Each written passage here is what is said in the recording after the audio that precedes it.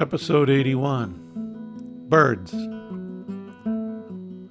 Breakfast, and I'm sitting alone in our dining room, looking out over the bay, eating some cereal. It's quiet. It's early. Favorite time of day. Thump. Something hit the window. 3 more times in 1 hour, I heard the sound of a bird flying into some of our windows. My gaze goes across the bay to the hillside dotted with houses. How many birds fly into windows and die? There must be a bunch. 4 birds in 1 hour fly into our windows? They break their necks. I was just reading about it in a book entitled The World Without Us. There was an amazing chapter on birds and our relationship to them. The early morning thumping reminded me of the facts of the case. If we weren't here to repair the damage, windows would be broken fairly quickly. Wind and rain would soon roar through our houses. They wouldn't last long, our houses. As a matter of fact, without us and our constant maintenance, our presence on the face of the earth would soon disappear. But then there are the birds, and the impact our windows have on them. It got me thinking. Who speaks for the birds? This is Retirement Talk. I'm Del Lowry. How many birds die because of us each year? Here in America? Billions. Yes, not millions. We're talking billions. At least 250 million die because of TV antennas. Then there are the cats, house cats. They love to kill birds, no matter how soft and gentle they purr.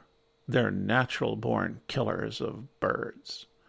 Like maybe more than 1 billion a year? If you have a cat, you have a killing machine. And then there are the windows and electric lines and all sorts of other man-made stuff. Birds really take a hit. Now, I'm not a bird guy. I mean, I like birds, but I don't have a life list.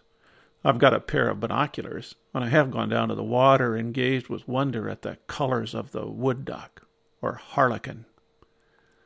I still pause and am impressed when I see the bald eagle sitting at the top of the trees. I looked out my window early one morning last spring and saw a flock of 27 blue herons coming in on those big wings to their nest, which lie just below and to the side of our house. It was amazing. Wings outstretched, gliding in with necks and feet extended. Unforgettable. But a life list? No.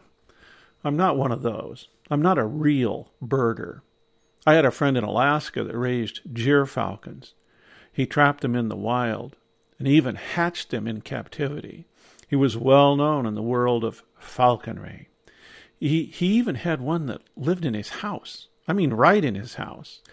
He had a big cement block on top of his refrigerator for it to roost on. When you came in the door, it was just right there, maybe 2 feet from your face.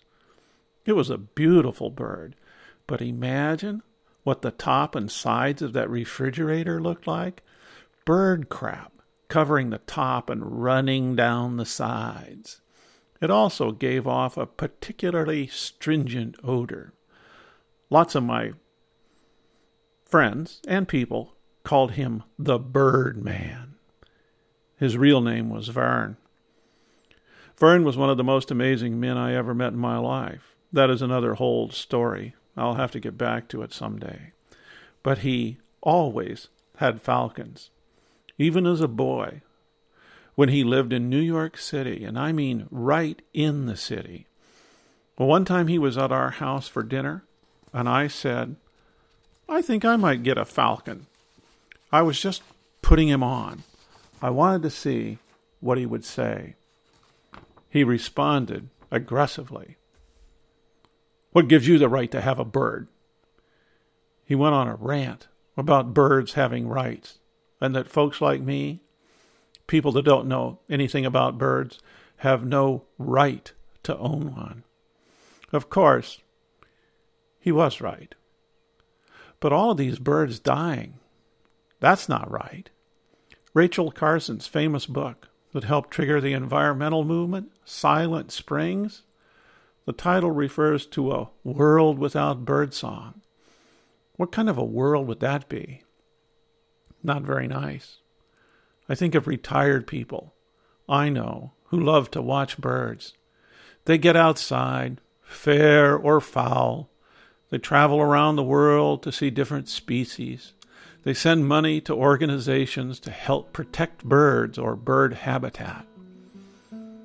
Retirement could be well spent if one were to focus on birds.